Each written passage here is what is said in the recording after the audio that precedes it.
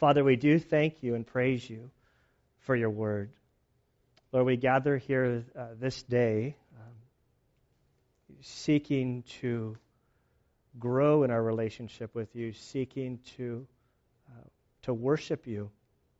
We do this through our singing, through our giving, through our fellowshipping with one another. We do this through the studying of your word.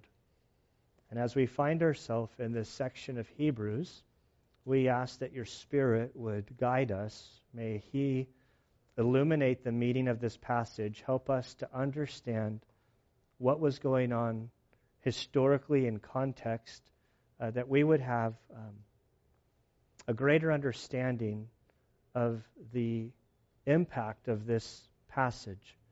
Father, we ask that you would help us as people who are here today in various places in our relationship with you, in various seasons of our life, and various times of trials or joys.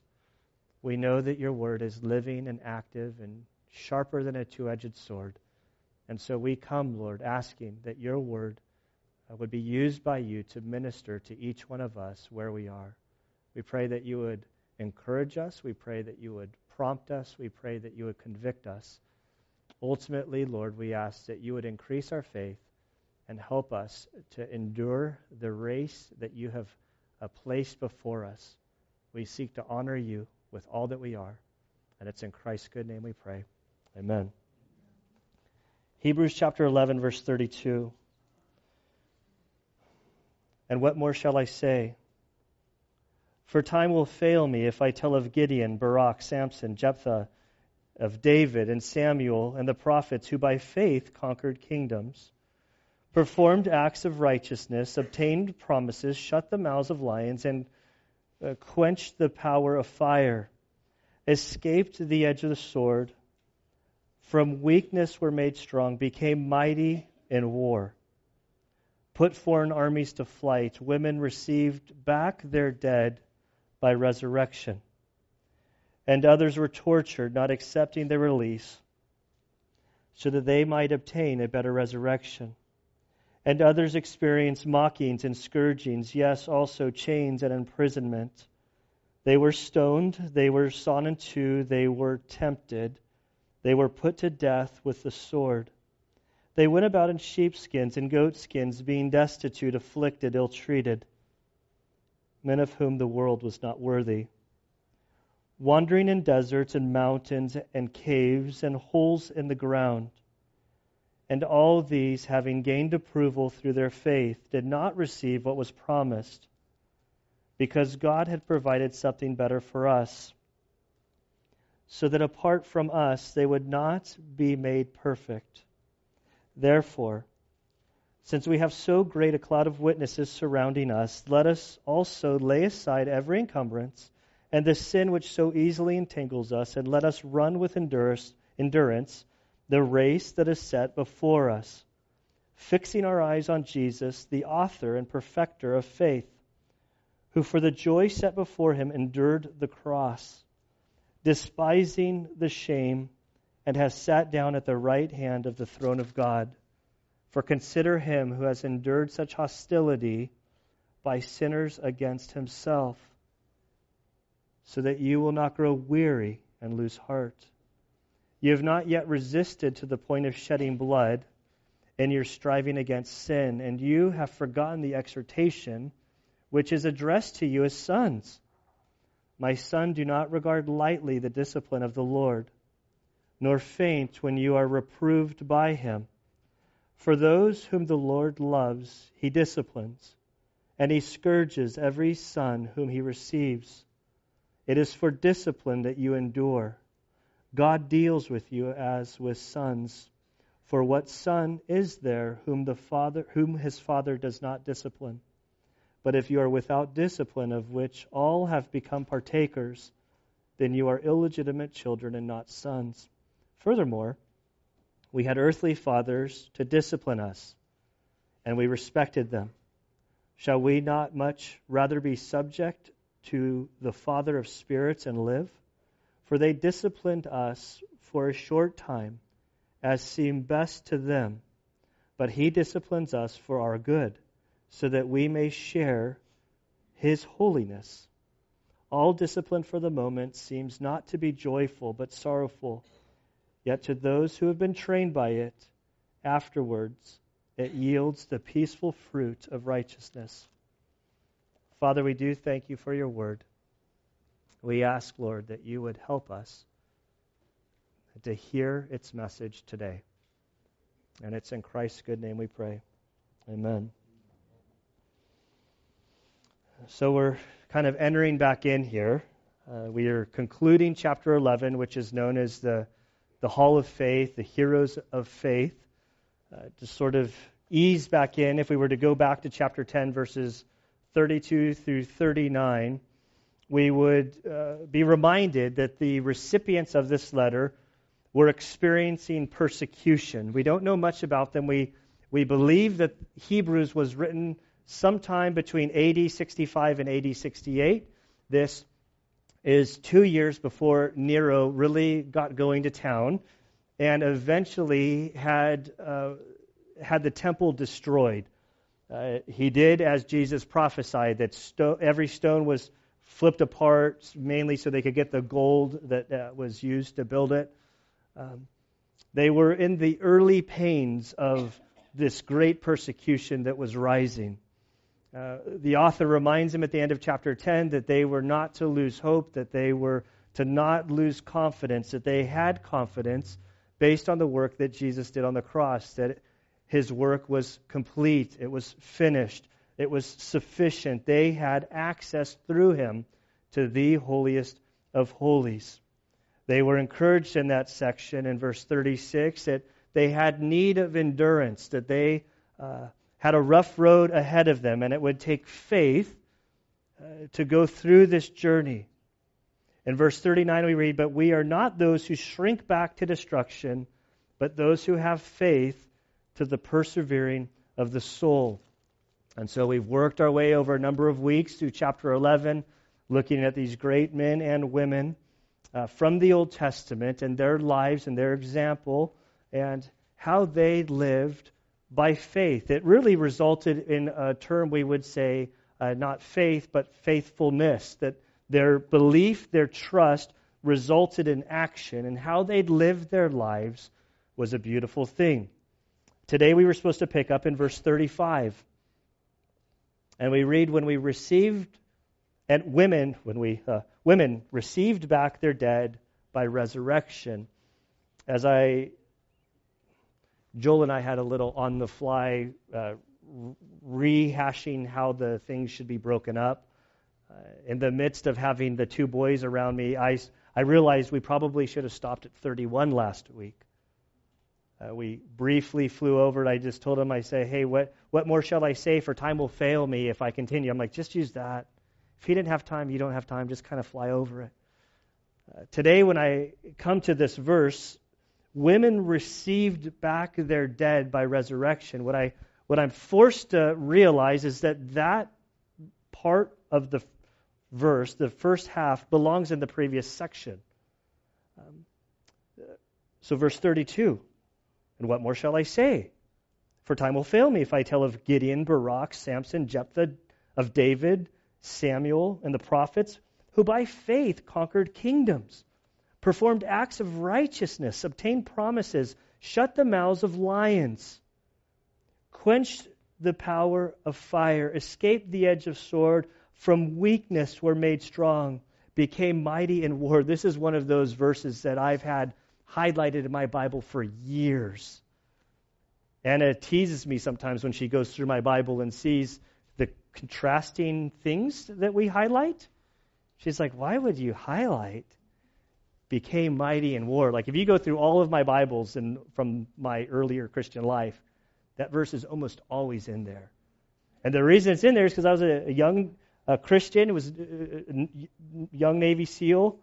And this is the one that spoke to me. And I wanted to honor God with what I was doing as it related to combat. So this is one that by their faith, they became mighty in war. There's many Christians in the military that have this verse highlighted. Another one, Proverbs, but I don't need to get sidetracked. He continues that they put foreign armies to flight. Women received back their dead by resurrection. These are all victorious stories. If you go through the Old Testament, there's examples of women losing sons, losing husbands. There's a couple stories where prophets came and they rose the children, rose the husband back to life through resurrection. This first paragraph, we all want to be a part of that. This is like great times. You live for the Lord. Everything goes great. It's wonderful. Fires you up. But then we come to the and others. And there's a drastic turn. Triumph turns to tragedy. And we read, and others were tortured. I don't know what you think of when you imagine torture. A few weeks ago, my dad, who I've shared, he's in the early stages of Alzheimer's. He's got macular degeneration. His eyesight is fading. And he's expressed to me, and he's got a neuropathy in his feet, so he's really a handful to take out in town. And he expressed to me that he really would love to go to a hockey game with the boys. So I'm thinking, how am I going to take my unstable, half-blind dad to a hockey game? And I see during the preseason that the Gulls have a game in Ontario. It's on a Thursday. It's at 10 a.m. I'm like, this is a wonderful time to take my 83-year-old dad to a hockey game. I'll get tickets on the very front row on the glass so he'll be able to see the puck. Nobody's going to be there. It's going to be wonderful. You can tell the story's going somewhere else because we're talking about torture. As I pull into the parking lot, I suddenly see my problem. My problem is that there's 200 school buses in the parking lot. And it dawns on me what I'm in for. And I had no idea what I was in for, but we got in there, and then it slowly started filling up. The entire arena is filled with young children. And then to make things worse, the people who are running the program, they keep playing a clip from SpongeBob SquarePants, so the kids are screaming this song over and over and over again. It was torture.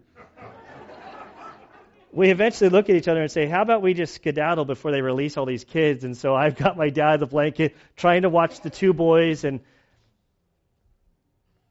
that's what comes to my mind. But this word tortured is far worse than that.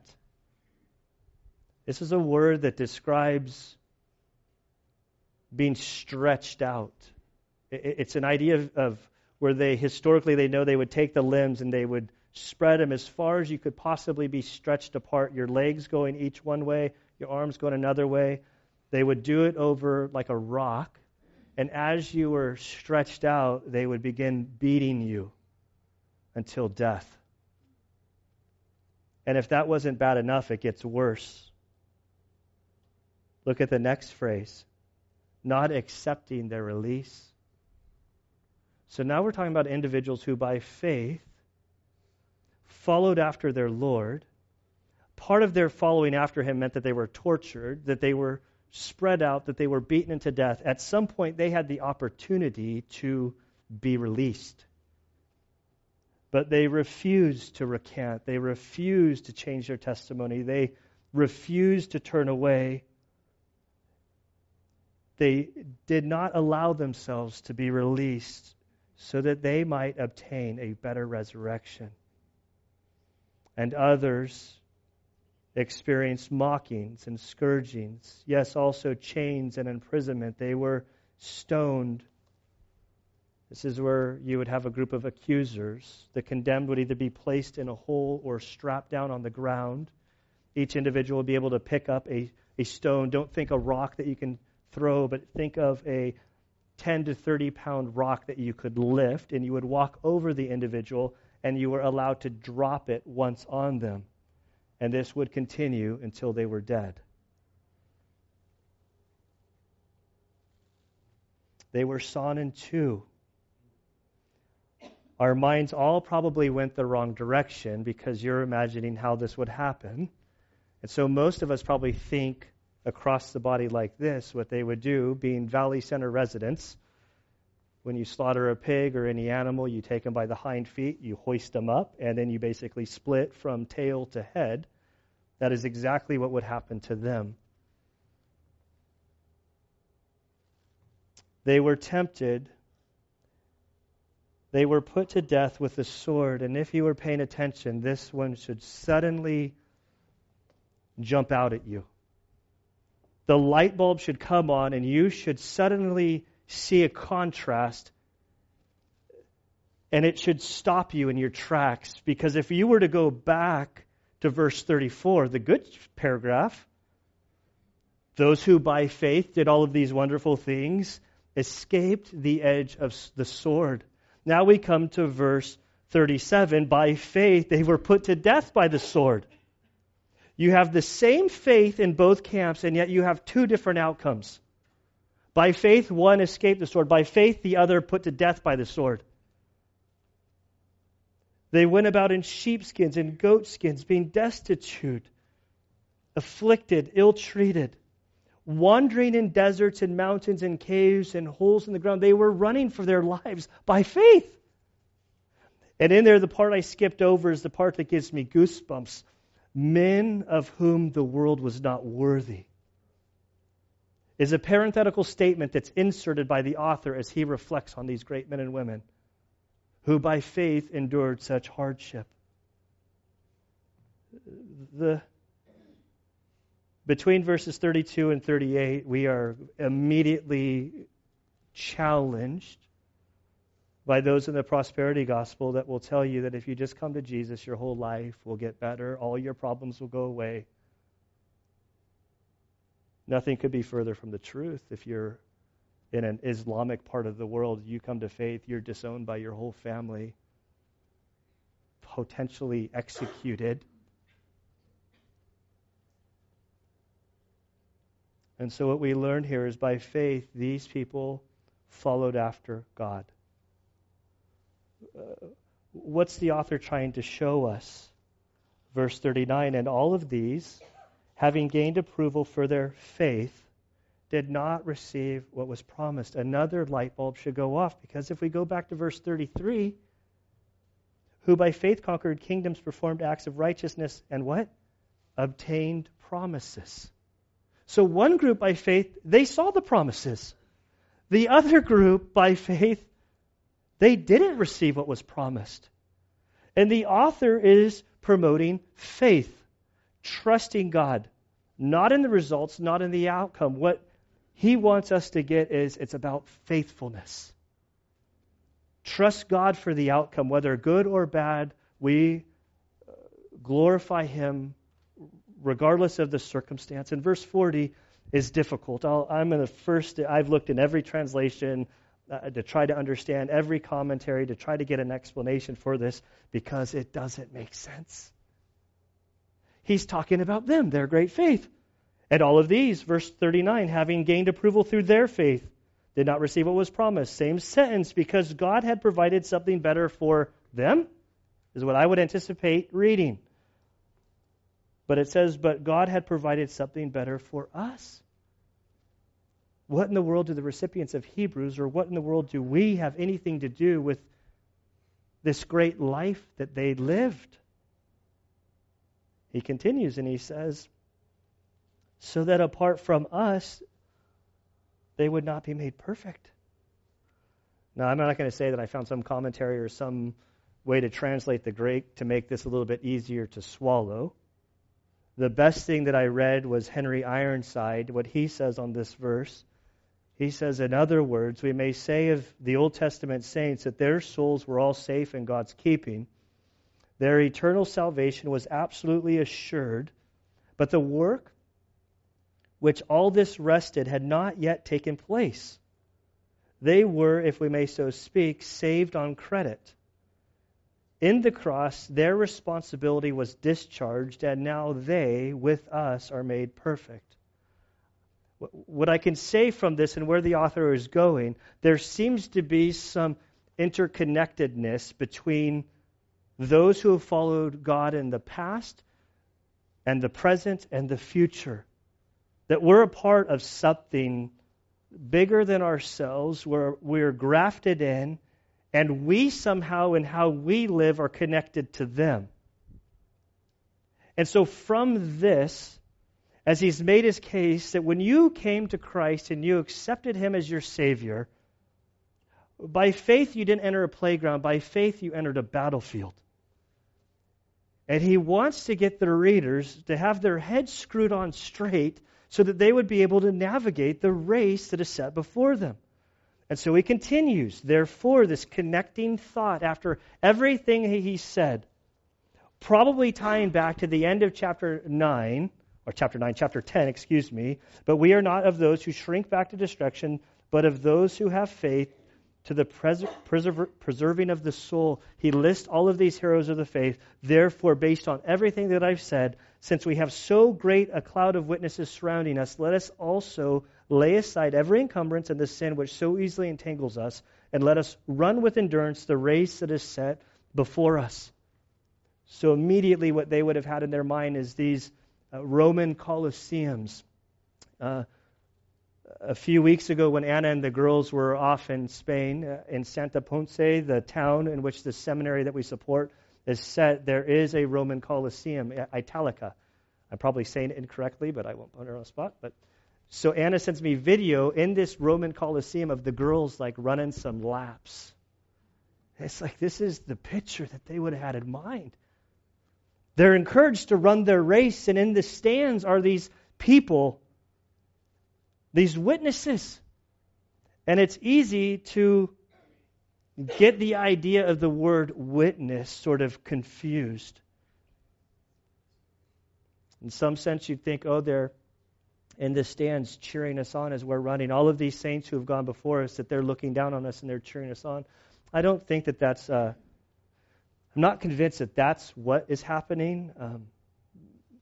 In heaven, I think for us, if you're in heaven, to look down on this earth, it would be far too painful. But I think there's something similar. That see, their lives, that they're witnessing, they're testifying of the goodness of God, the reliability of God, His trustworthiness. And so their lives in the stands, as you're running your race in the Christian life, their image, their story, their testimony should be radiating in our minds, propelling us forward. The closest thing I can explain to relate to this is, I'm getting older. I recognize in this church that I'm always reminded how young I am. But I'm as old as I've ever been today. And Gunnar today is far jigglier than he was many years ago. The Gunnar today has far more pains than he did many years ago. In my mind, however, if I'm on a run or doing a workout, my mind seems to think that I'm still back then. I could be for a nice slow jog going somewhere, and some 16-year-old kid that's got national titles for being the fastest runner in the nation, he passes me in my mind. Gunnar goes, I can take that kid. And so I'll sprint, I'll catch up if I can, and I'll be putting out, and I'll be like just praying like, please let the guy turn, let him do something so I can stop and just walk the rest of my run. Or I can just be on a run or doing something. And what happens to me, without a doubt, in my mind, and probably until the day I die, I hear my friend Tommy Retzer harassing me, telling me, Gunnar, you better start putting out. You're getting slow in your old age, brother. You used to be able to really crank out these miles. And then he'll so tick me off in my brain. And I'll keep. Now, Tommy, for those of you who don't know, Tommy Retzer was my best friend going through training. He was killed in action in Afghanistan back in 2003. So in my mind, he's still young. I'm aging. He's not aging. And in his young body, in my mind, he is challenging me to finish the workout, not to quit, not to turn back. I'm like, Tommy, you don't even know what it means to be 43. This hurts. This is like, in fact, I'm out here. You wouldn't even be out here. You'd be drinking coffee. I'm like arguing with this dead guy in my mind. But he's propelling me forward. And I think that that's sort of the mind, that this is what the author is saying. We have so great a cloud of witnesses. He's listed all of these people who have walked by faith and done amazing things. You in your life probably have Christians that have gone before you, whether it's your grandmother, your parents, somebody who lived for the Lord and had a tremendous impact, and now they're no longer with you. Their witness should be in your mind. As things get tough, as things get hard, you press on. You keep going. He tells us in this, let us. This is the first time he said let us since back in chapter 10. Let us also lay aside every encumbrance and the sin which so easily entangles us. He says, as you're running your race, consider the things that are slowing you down. I've done a lot of running over the years, but my bread and butter sport was always swimming. And in swimming, they call it drag, things that are slowing you down. Now, intentionally, you can create drag. There's drag suits that you can put on so that as you're swimming, it's creating resistance. And then the idea is before the race, you would take it off. If you have a big race, guys, including myself, I'm not proud of it, you'd have to shave down your body so that you're getting rid of all of the resistance so that you can make it through the water with the least amount of drag as possible. And he's saying, evaluate your resistance. What things are tangling you up in the Christian life as you pursue God? I see so much military, so I'm sorry about all my SEAL stories, but the Bible has so much that it draws from the military person. SEALs, in our discipline of the military, we're probably the sleekest as far as our gear because we can go from the skydiving to the water to boarding a ship, and anything that's like loosely onto you can be fatal in an instant. And so we go through great pains that if our weapon's not up, that it's secured and tied down, and we eliminate things that we don't need for the sake of speed and lack of resistance in the midst of very dynamic situations, I should say. And I'll never forget one day when part of this training, we showed up at work and they say, hey, we're going up the dunk tank. We're like, the dunk tank? Like, oh yeah, there's a pool up in Miramar, and it was a hot day like today, and it's like, oh sweet, we got to go to the dunk tank. Sounds fun. We could go swimming. Somebody bring the water polo ball. We'll have a good time. And like, don't bring the water polo guy. Like all the officers go mad. Like, don't bring the water polo ball. Bring all your gear. I'm like, wait, we're going to go swimming with all our gear? They're like, that's exactly what's going to happen. So it turns out at Miramar, there's a pool with a fake helicopter, and the fake helicopter, what it does is it goes underwater and then it rotates, and then you're to practice getting out. I just realized I just came to peace with dying if I ever was in a helicopter that crashed in the water. But so the first time they say, hey, do it with no gear. Just get in, they dunk you in, and you just swim right. Like that was far more difficult than I anticipated. And then they said, now I'll do it with all your gear on. And they have safety divers in there just in case you didn't make it out. And as stuff started like floating off your body as you're there and you're trying to get out, it was a sobering reminder of like, I don't think I really need that thing dangling off of me. I can get rid of that. I can get rid of that. I need that. So I need to figure out a way to like become more efficient in the event of an emergency. So I think the authors, as we're facing persecution, as we're facing trials as they were, you have so great a cloud of witnesses that are propelling you to run your race. But as you're running your race, evaluate the things that are entangling you. There's stuff, and then there's sin. And I can't answer this question for you, but I can assure you that the Scripture is asking you to evaluate your life, to lay it before the Lord, and to say, what things are you doing that are hindering your race, your relationship with God? It could, in the context, there's faith. Is there something that's hindering your faith? Is there something that's hindering your faithfulness? We live in a world that's filled with doubt, worry, entertainment, recreation, things that keep you and your walk with God tangled up. I think of like a fishing net. Like I really can't stand fishing line. Like, you get it, and it gets like all you can do is cut it off and throw it away. But it's describing that there are things in our life that become like fishing line that so just ensnare you that you can't move forward with God. And he's saying, get this stuff out of your life so that you can run. And let us run with endurance the race that is set before you or before us. He goes on to say, fixing our eyes on Jesus. So as you're doing this, as you're stripping stuff off you, you're keeping your eyes, you're focusing on Him. This whole book is about been focusing on Jesus. If we were to go back to chapter 1, he starts with God after He spoke long ago to the fathers in the prophets in many portions and many ways. In these last days, He has spoken to us in His Son. And He lists all of these things about Jesus, whom He appointed heir of all things, through whom also He made the world. And He is the radiance of His glory and the exact representation of His name, and upholds all things by the word of His power. When He made purification of sins, He sat down at the right hand of the Majesty on high, having become much better than the angels. And everything from that point is showing us the supremacy of Jesus, that there is nothing greater than Him.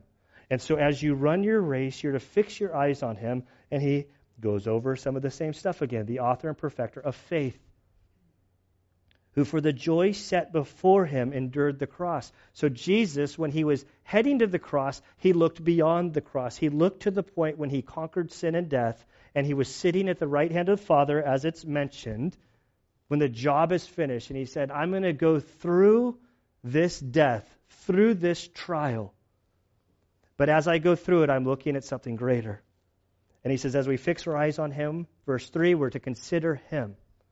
This considering is to think about actively with effort and precision. It's not just a casual pondering about Jesus. This is examine Him. Think about Him. Consider all that He did. All the claims of the Scriptures. Consider Him who has endured. And at this point, I need to stop. Well, don't get your hopes up. I'm not stopping. I'm pausing. Should be careful. The child in me was like, the pastor's done.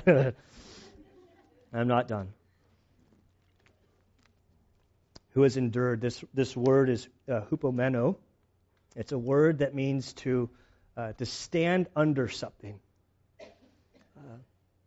It's an important word. It means to stand under, to remain, to stand firm, not to quit, to remain in place as pressure is being applied to you. This word at this point has been used a number of times. In the immediate context, if we were to go back to chapter 10, verse 36, it's used there speaking of endurance. Chapter 12, verse 1, it's used speaking of endurance. Verse 2, it's used again here in verse 3, and then verse 7. It goes back and forth between endurance and endure. He says, for consider Him who has endured, who has stood under, who has not given up ground concerning such hostility by sinners against Himself. We're speaking of the cross. As I go through this and consider this word, they say when the cat is away, the mice will play. Well, Anna was gone for 2 weeks, and the mice played a little bit. And one thing that I played is I watched a movie that she really didn't want to watch, but I read a book a couple years ago that was fascinating. We both read it together. We loved the book. And there was a movie, but she was like, I don't know if I got the stomach to watch the movie. And so while she was gone, I watched the movie. But the book Unbroken, about Louis Zamperini, the Olympic athlete, you guys know the story. I don't remember it so much in the book, but in the movie there's this scene as he's in torture camp. They moved to where they were kind of digging out coal near the end of the war. And the guard who had always picked on him because he knew he was an Olympic athlete sort of singled him out again. Like he tripped and hurt his ankle, or I forget what it was. But he's like, you go over there and you just hold this log. And this whole scene, the guy's like holding the log, like shaky, not sure if he can go any further. All the other prisoners are sort of looking at Zamperini and saying like, oh man, I don't know how much he can go. They're just kind of like, you can see it in their eyes. And it seems like hours have gone by. And when the guard thinks, he's about broken. And if he drops it, I think he can go execute him. But then at that point, Zamperini basically lifts the log up and over his head, and he's just shaking. And you can just see all of the prisoners basically, they're not actually applauding, but you can see it in their eye like, go, go. And you can see the guard just breaking, like this guy's not going to quit. And he eventually lets them set down the log. But that picture is that's what endurance is. That's enduring, to stand under the pressure. And we're told that Jesus endured in this way on the cross. And the part that should grip us is it says, so that, why did Jesus endure the cross? Of course, to pay the penalty for our sin. But look what the author of Hebrews says, so that you will not grow weary and lose heart. It sort of insinuates that the readers are growing weary and losing heart.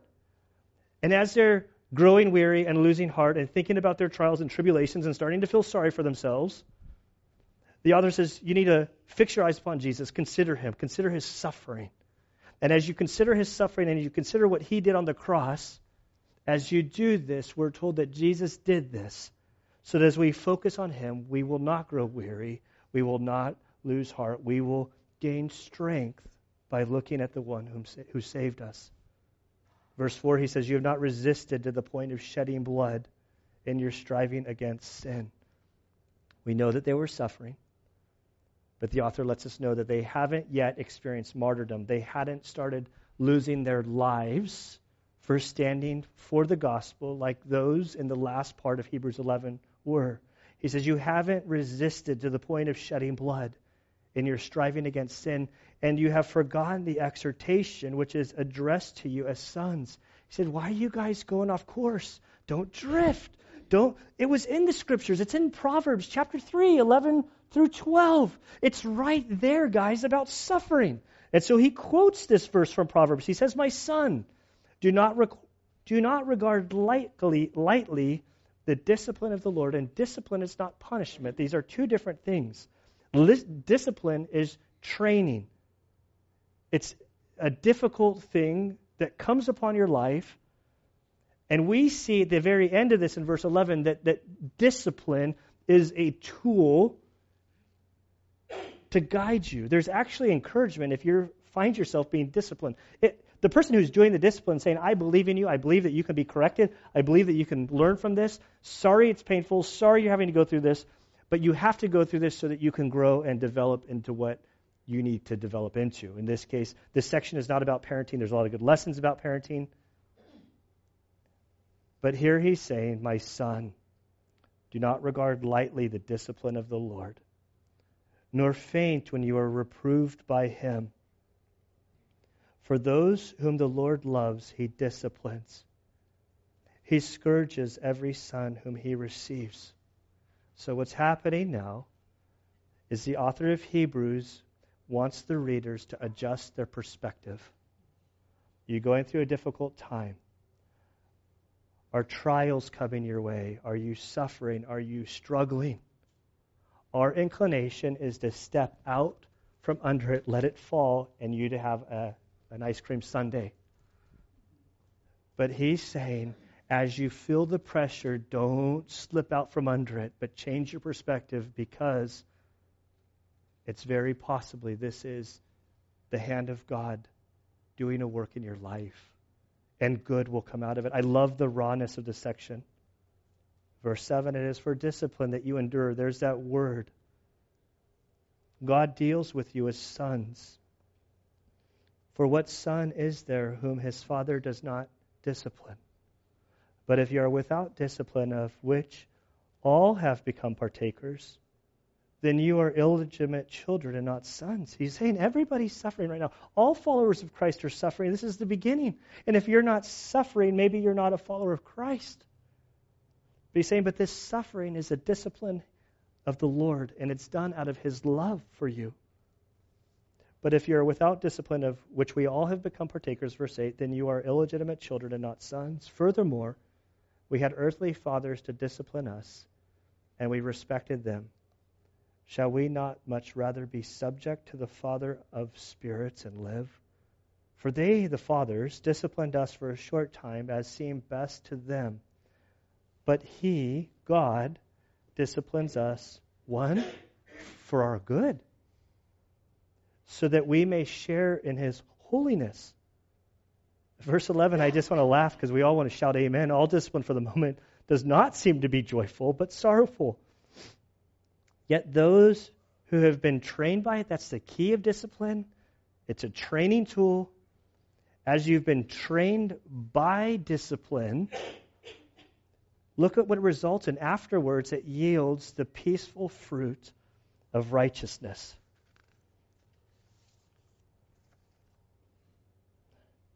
This whole passage, looking at the bigger picture, the end of chapter 11, he ends with these saints that by faith went through great, great trials and tribulations and suffering. Verses 3 or 4 through 11 deal with changing your perspective. If you're suffering, if you're going through difficult times, don't think of it as like God's punishing you, God's trying to like first it could be your sin. If it's your sin, get rid of it, stop it. Lay it aside. Run your race.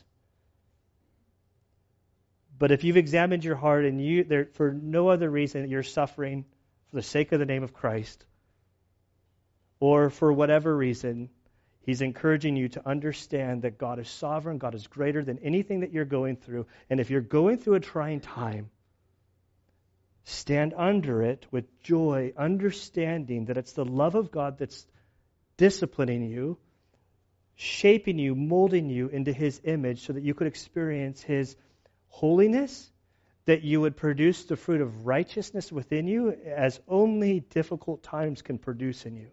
And as this is happening, therefore, since we have so great a cloud of witnesses surrounding us, let us also lay aside every encumbrance and the sin which so easily entangles us, and let us run with endurance the race that is set before us.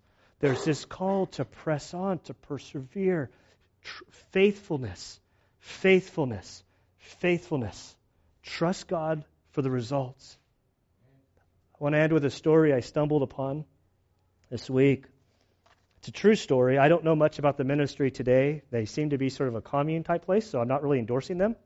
But they still do exist today. But I stumbled upon this story of their early days. In 1940, Clarence Jordan founded Koinonia Farm in Georgia as a haven for racial unity and cooperation. In 1954, the Ku Klux Klan burned every building on the farm except Jordan's home. In the midst of the raid, Jordan recognized the voice of a local newspaper reporter. The next day, that reporter showed up for a story about the arson while the rubble was still smoldering. He found Jordan in a field planting seeds, and he said to Jordan, "I heard the awful news of your tragedy last night, and I came to do a story on the closing of your farm." And Jordan just kept planting and hoeing. The reporter continued his prodding. With no response from Jordan, finally the reporter said, "You've got 2 PhDs. You've put 14 years into this farm, and now there's nothing left. Just how successful do you think you've been?" With that statement, Jordan stopped hoeing. He said to the reporter, "You just don't get it, do you? You don't understand us Christians. What we are about is not success, but faithfulness." I think this is the heart of this message, is that we're called to faithfulness. Good things can happen in the midst of your being faithful. Difficult things could come, but don't let the circumstances or the outcomes weigh how you view what God is doing. Because God is faithful. The work of the cross was sufficient. Jesus is sitting at the right hand of the Father. We have access to the holiest of holies. What God does with us in this life, whether good times or bad times, that's in his hands. We've been called to run the race faithfully. And we need his help to do that. Father, we do come before you, and we thank you for these stories of the saints, both in the Old Testament and the New Testament. Modern days, as we think of Tyndale and others, and Wycliffe, and others who sacrificed all in their faithfulness to you. And Lord, as I look at my life in comparison to theirs, I really feel like my life is insignificant. But somehow our lives in Christ connect with these great saints, and that we have a role, we have a calling that you have prepared us for. And so, Lord, I pray for each one in this room that you would help us to understand what it is that you have set us apart to do in this life. We pray that you would give us a greater understanding of the gift or gifts that you have given to us to serve you, to serve your body, which is the church, and that you would help us to walk faithfully with you. Lord, we acknowledge that when trying times come, when difficulties come our way, it's so easy for us to want to get out from underneath them. And so, Father, we pray that you would help us to increase in our faith so that we can endure this race that you have called us to. We look to you for encouragement, for hope. We pray that this would be a church that would link arms with one another, that we would help each other in our journeys with you. We love you, Father, and it's in Christ's good name we pray. Amen.